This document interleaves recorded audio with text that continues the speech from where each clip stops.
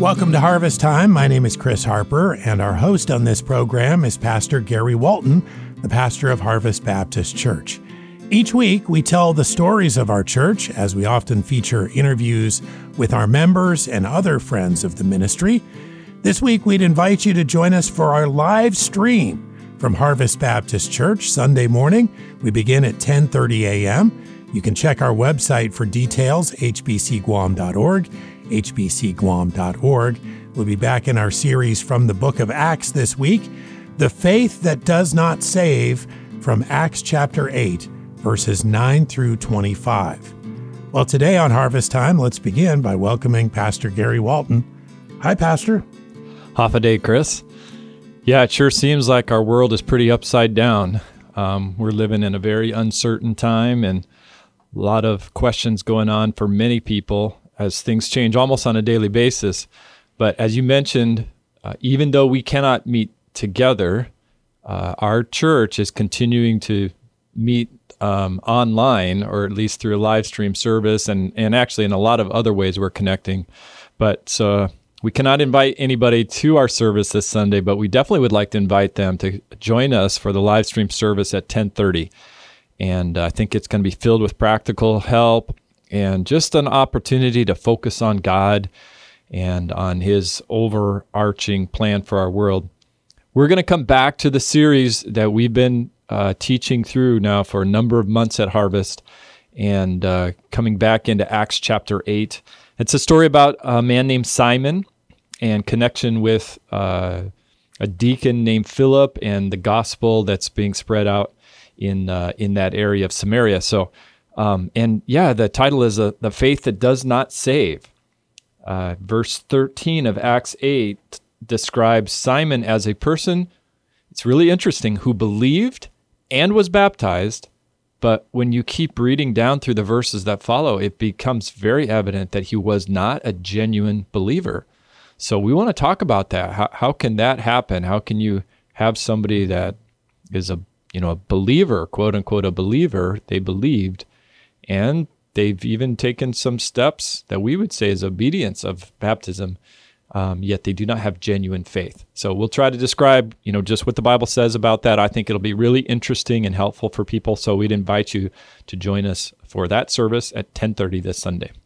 Well, I think today's going to be really interesting. I'm really glad to have my friend and fellow, I was going to say partner in crime, but I don't think that we would say it that way, but fellow pastor on the pastoral team at Harvest, Pastor Ken Keith, is with us. I'll tell you why he's here. We've been going through, we actually just began this last Wednesday, something we're calling a truth series, Truth in Uncertain Times. And so each week, one of our pastors is going to take a specific topic that might be related to the uncertainty of the world that we're living in right now. And he's Pastor Ken wrote a blog, an article about this, and then did a live stream Wednesday night on to our church family, really anybody that would be listening in. So we want to follow that up with just some practical conversations about what that looks like. Pastor Ken is leader of our Heart for Christ ministry, our teen ministry. Also is involved in a lot of other things here at Harvest. He oversees our missions efforts, oversees our worship ministries right now. He's kind of the guru of all things AV as well.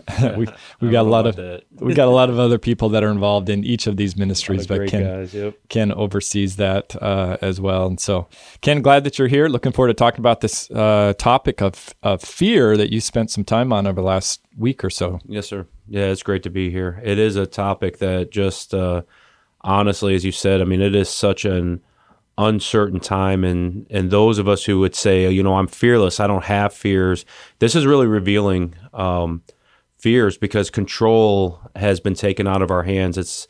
I know it hasn't happened in my lifetime where this much control has been taken out of my hands and really those on the globe right now. It's a global thing. So it's revealing some fears, honestly, in our hearts. And so how do we handle those? And it was such a profitable study in my own life and how to handle fear, because it is going to come. It's not if you're going to face these things. It's really when you're going to face these things. How do I handle this? Yeah, I think that's very helpful. As you and I are talking with people, really all of us are talking to different people, and the reality is that they're anxious times. How do we think about these things biblically? I've got a couple of questions. They're based from the study, both what you wrote and then what you presented Wednesday night. Just kind of follow up on some things. First of all, you asked a question kind of at the beginning. You asked the question of, was fear around before the fall? And you didn't quite answer that. Actually, you gave us a little bit of an answer, but you said it's sort of just an interesting thing to think about. Yeah. But I want to ask you that. So what do you think? Was fear around before the fall? So what got me on this path was one of the great ways of studying out a topic in the scriptures is to find out where it comes into play in biblical theology, studying the scripture as it unfolds. And so I was very curious, where does fear come into play? And you actually see it, third chapter of Genesis. You see Adam and Eve after sin, becoming afraid of God. When God comes into their presence, they're now in fear of God. So I put that in the back of my mind studying through this, but as I'm going through some of the rest of the scriptures, I'm seeing a characteristic of fear. Fear is one of those hard words. I'll be honest, and I shared this with you, Pastor Gary. It was a little bit more than I thought. I thought this would be not simple, but simpler. I mean, it's fear. We all know fear of things, and so I had in my mind, this will be a great study, but I kind of have a little bit of a direction. I think I'm good. But when I started diving into it more, it's hard just to define fear, right? Even biblically. Fear is such a broadly used word. So as I was studying through, especially in Proverbs, I started seeing this theme of fearing the Lord.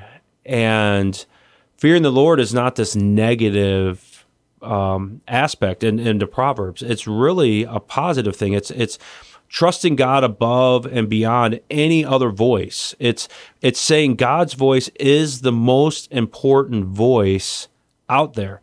So when we say we fear God, now there are, as I mentioned on Wednesday night, there are passages that there is a fear of, and I think that's what you saw in Adam and Eve, is a fear of what's God going to do. I disobeyed God. There's a consequence. God had told him what the consequence was. And so there was an unrest, an uneasiness. It says afraid.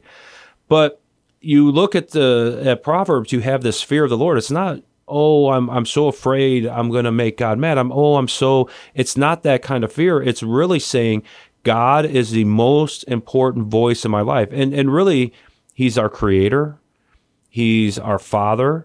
He's the one who has the best interest for us. I mean, James says all good things come from him. I mean, this is that I read by, I can't remember the article now, but describing you had a slave's fear and a son's fear. And the son's fear to their father is a lot different than a slave's fear to a bad master. And so that kind of fear, as it kind of unfolded in the scripture and it kind of unfolded, I went back and I go, I think that fear, though they didn't define it that way, because I don't think Adam and Eve really would have understood if God said, fear me, they would have had no concept because there was no fear to be had. They were, the animals are walking in front of them. I mean, he's not going, there's a lion, I'm afraid. Right, really, before that time, I mean, there wasn't anything to be afraid of, right? There wasn't any danger, there weren't any enemies, and that's often what we think about fear. So They wouldn't have had that. That's why we asked the question, right? Yeah, so it wasn't that kind of fear, but it was this good or healthy fear, which was defined later, this, I'm putting God above everything else. Imagine if they would have followed that fear. Right. Yeah. What our world would be like today if they looked at God's word more important than any other voice, the serpent's their own, any other voice. And really so I do think there was fear. You won't find a verse that says, and God commanded them, fear me, but you do see that concept of fear. And that's where that healthy, good, if you will, fear is found in the scripture. So I do think, after studying it out, I do think fear was in the garden as they obeyed. And I think the fear of missing out is trumped and became a greater fear to them, to Adam and Eve. And that's why they ended up sinning. And we find ourselves in the situation we are now. You said that there's a difference between I don't know exactly what the quote was, but something along the lines of the difference between good fear and bad fear or sinful fear. How do you tell the difference? I thought I understood it, but it wasn't really until I did this study. I think a lot has to do with our response. I think that's the revealer. Because I mentioned a few good fears. I mean, obviously, heights is a good fear. It keeps us from doing dumb things and jumping off high things that we probably shouldn't, or getting onto structures that are unsafe. Fear of wild animals would be a healthy fear. The fear of the ocean, I mentioned that, a very healthy fear out here, a good fear. Right, and those things are interesting because people have different levels of those fears, and that's not a sinful thing or not sinful thing. For instance, I would tell you, I'm very afraid of heights. I can't do anything about it. If I get in certain situations, just inside me, I get really nervous. Other people, I think you're more like that. You have some fear of height, but maybe not at that same intense level. So it's not a sin issue for us.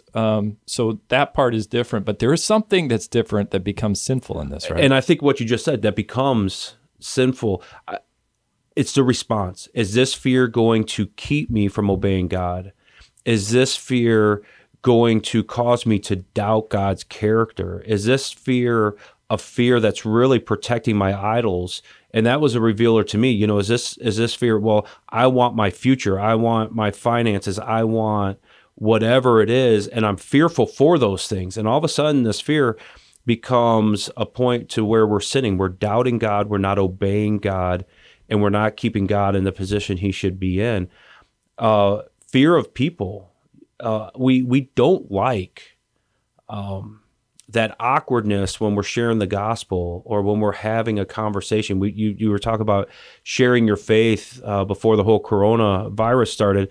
And you talk about that awkwardness that still comes to you, and as does myself, when you're talking about spiritual things and you're about to take that step, there's that little bit of awkwardness. You could call that fear. It is a little of a fear.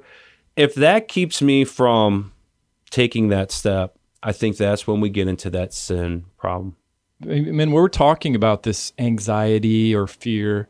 Aren't some people just more wired that way? I mean, and I'm not even talking, we talked about fear of heights, some people more than others, but even just in general, it might be because of our circumstances, might be just because of our personalities, but some people might tend to just be wired that way, right? Yeah, I think you're spot on. I mean, you see it, Timothy obviously was timid. We kind of give him a hard time about it when we read the scripture.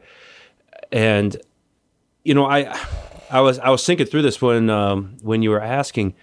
There are certain people that are a little bit more fearful, but honestly, I don't know if that's a bad thing. Again, I think you have like mothers. Okay, this is true to life in the Keith home. One of my kids, wherever they're at a basketball game, they're getting a ride back home. They went out to eat with the team or whatever. Hey, be back home by fill in the blank time. A minute after that time, Samantha's, the concern meter is beginning to rise a little bit. Yeah. She's concerned. Me, I'm like, hey, it's a little quieter for a few more minutes. Hey, this is great. 10 minutes, a little bit concerned. Me, and then I'm a little bit behind her. Why? Because she's, I wouldn't say greater love, but a different love, a different concern.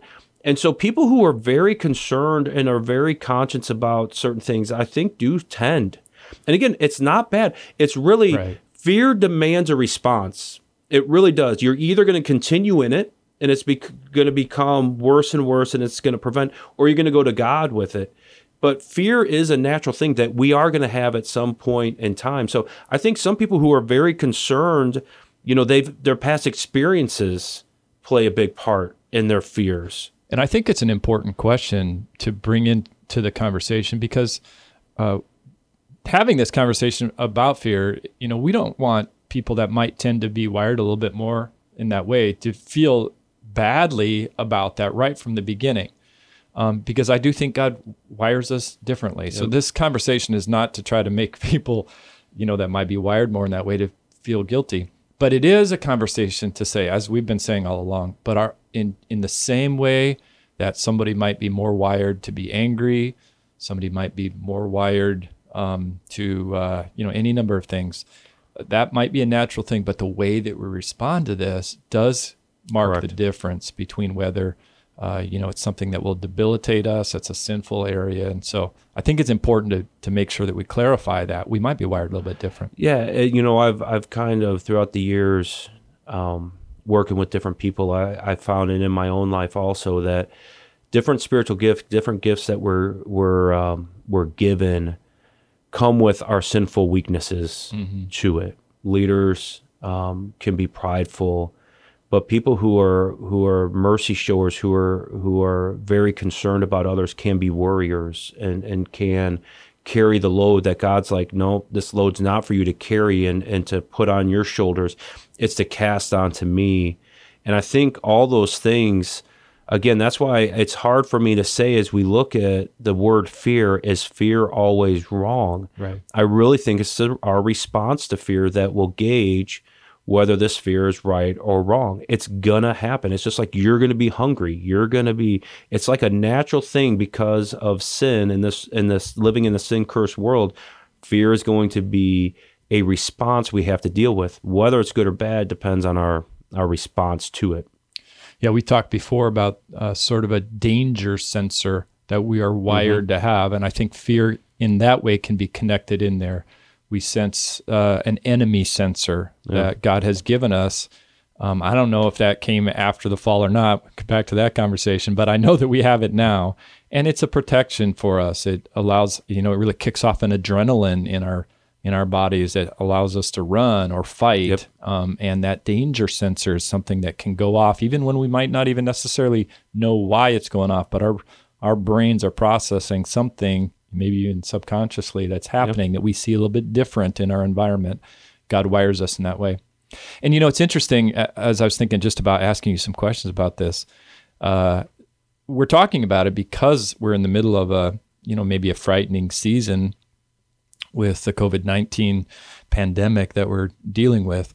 But the reality is this is not new, and it's not new for this season. And probably I would say definitely that anxiety is growing in our world. We have, much more conversations are happening about, anxiety attacks and panic attacks and those kinds of things, stress that's overwhelming people. And again, there's a lot of reasons for that. But this is a conversation that applies to more than just, directly what we're going through right now. It really does. And honestly, social media and the immense amount of information coming towards us, I think, is only compounding some of those anxieties, some of those. It used to be you kind of had your sphere of knowledge and that you worried about. Now, right, that sphere is so much greater that it really can cause another level. Let's talk about some practical help. We have just a few minutes before we need to wrap this up. But Ken, you've done such a great job in the 2 sessions of giving us some really biblical perspectives on, what God's Word has to say about this. Maybe you and I can talk together about some things that could help somebody that says, man, I'm identifying with this conversation, and I might be naturally wired this way, but I don't want, I really want to follow God. I want to obey Him in this area. What can we say that might be a help to somebody that's working through this? I really think in the study through this, the answer is God. I mean, it's the simple answer to it is your relationship with God, your dependence on God, going to God in these times. I mean, we were talking about this before the show started. I can't imagine trying to handle some of these fears and anxieties and worry without God. He's the one who brings to the equation the ability to change, the knowing the future. I can't tell you what's going to happen in 5 seconds. He could tell me what's going to happen in the future, in past and present. He knows all these things. God is the one, you bring Him into the equation, fear ceases. You mentioned a couple weeks back walking through the auditorium with your dad. Yeah. you walk. What gave you the strength wasn't mind over matter. Wasn't you just hyping yourself up? What gave you the strength and the peace, and really that's what God offers. He doesn't take away everything. It's a peace. You still had to walk through the auditorium, but you had a peace because your dad was right there. Right. You cannot handle fear the right way without God. And so really it comes down to God. So how are you going to build that relationship and your knowledge of God, which are the two main points if I had to boil it all down? Growing your knowledge of God. The more you know about God, the more secure you'll be in growing your relationship with God. If there's anything that's hindering your relationship with God, it needs to be removed, because that peace comes through that relationship of being able to pour that out onto the Father. And you can't if you don't have a relationship with Him. You talked about Philippians chapter 4, and the command to not be anxious, really do not worry, but instead bring these things to God. I mean, I think that's exactly what you're talking about. Anybody could go back on our website and reference that article, that blog article that'd be available there. I was thinking about Matthew chapter 6 and Luke chapter 12. They're parallel stories.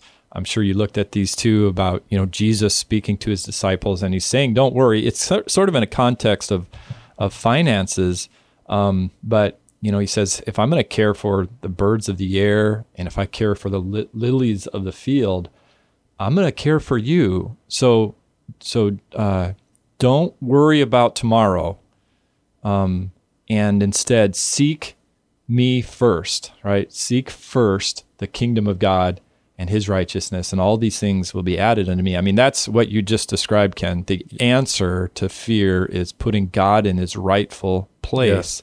And actually in the Luke 12 passage, after he says those really powerful words, seek the kingdom of God first, all these things, the next verse says, fear not, little flock. Yeah. I think that's the only place where that little flock idea shows up in the Bible, but Jesus says, hey, I'm going to take care of this. You seek me first, and then you'll have the walk beside me, the confidence to move forward.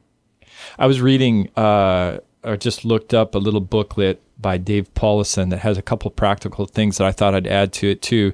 Dave Paulison, a little pamphlet on worry, pursuing a better path to peace. But he mentioned 6 things at the end that might be really helpful and practical for somebody that's walking through a season of worry.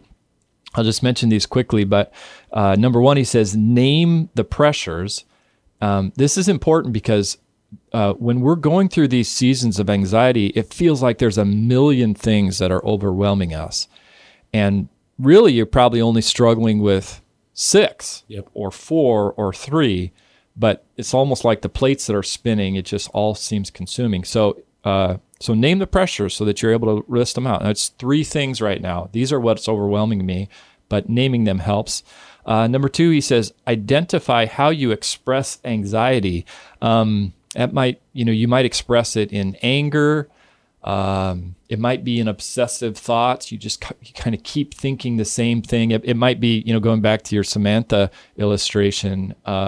So the natural worry as a mom, but if you keep thinking, he's been in a car wreck, maybe he's lost. If we keep thinking obsessive thoughts, that's sort of a trigger that we should identify.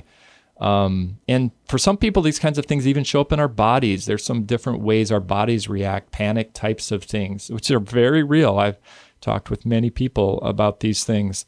And when those things become cues for us, it's helpful because we're able to, those things come with ready-made reasons in our minds. So they kind of become excuses. And if we can say, actually, that's a cue for anxieties for me, which means that I'm taking my mind off God, that's a big help for us.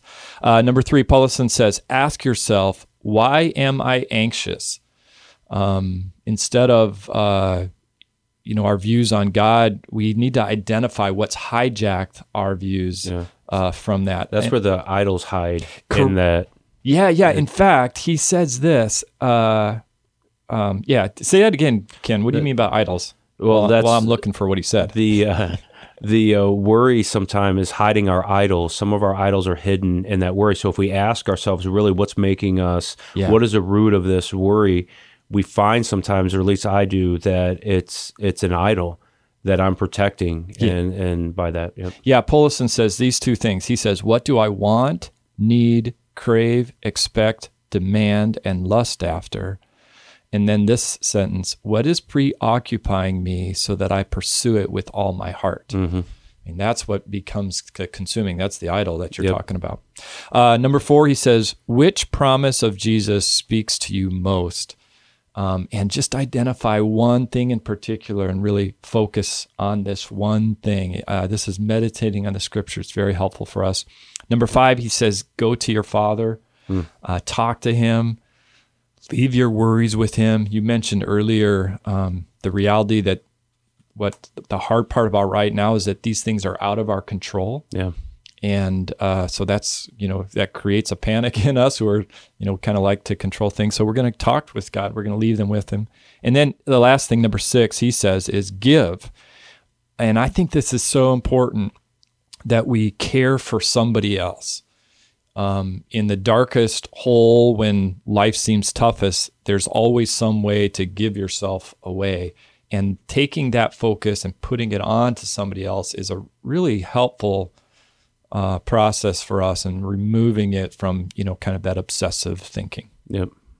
I wish I would have had that little book earlier this week. It was a great point. Honestly, though, that's exactly what the Bible, you look at the scriptures, and what he's laying out right there is exactly what you find in the scriptures. And the awesome thing is the whole Father picture of being able to cast our cares onto the person who not only wants to hear us and loves us and cares for us. So we don't have to doubt that, because we do that sometimes in our worry, but can do something about it.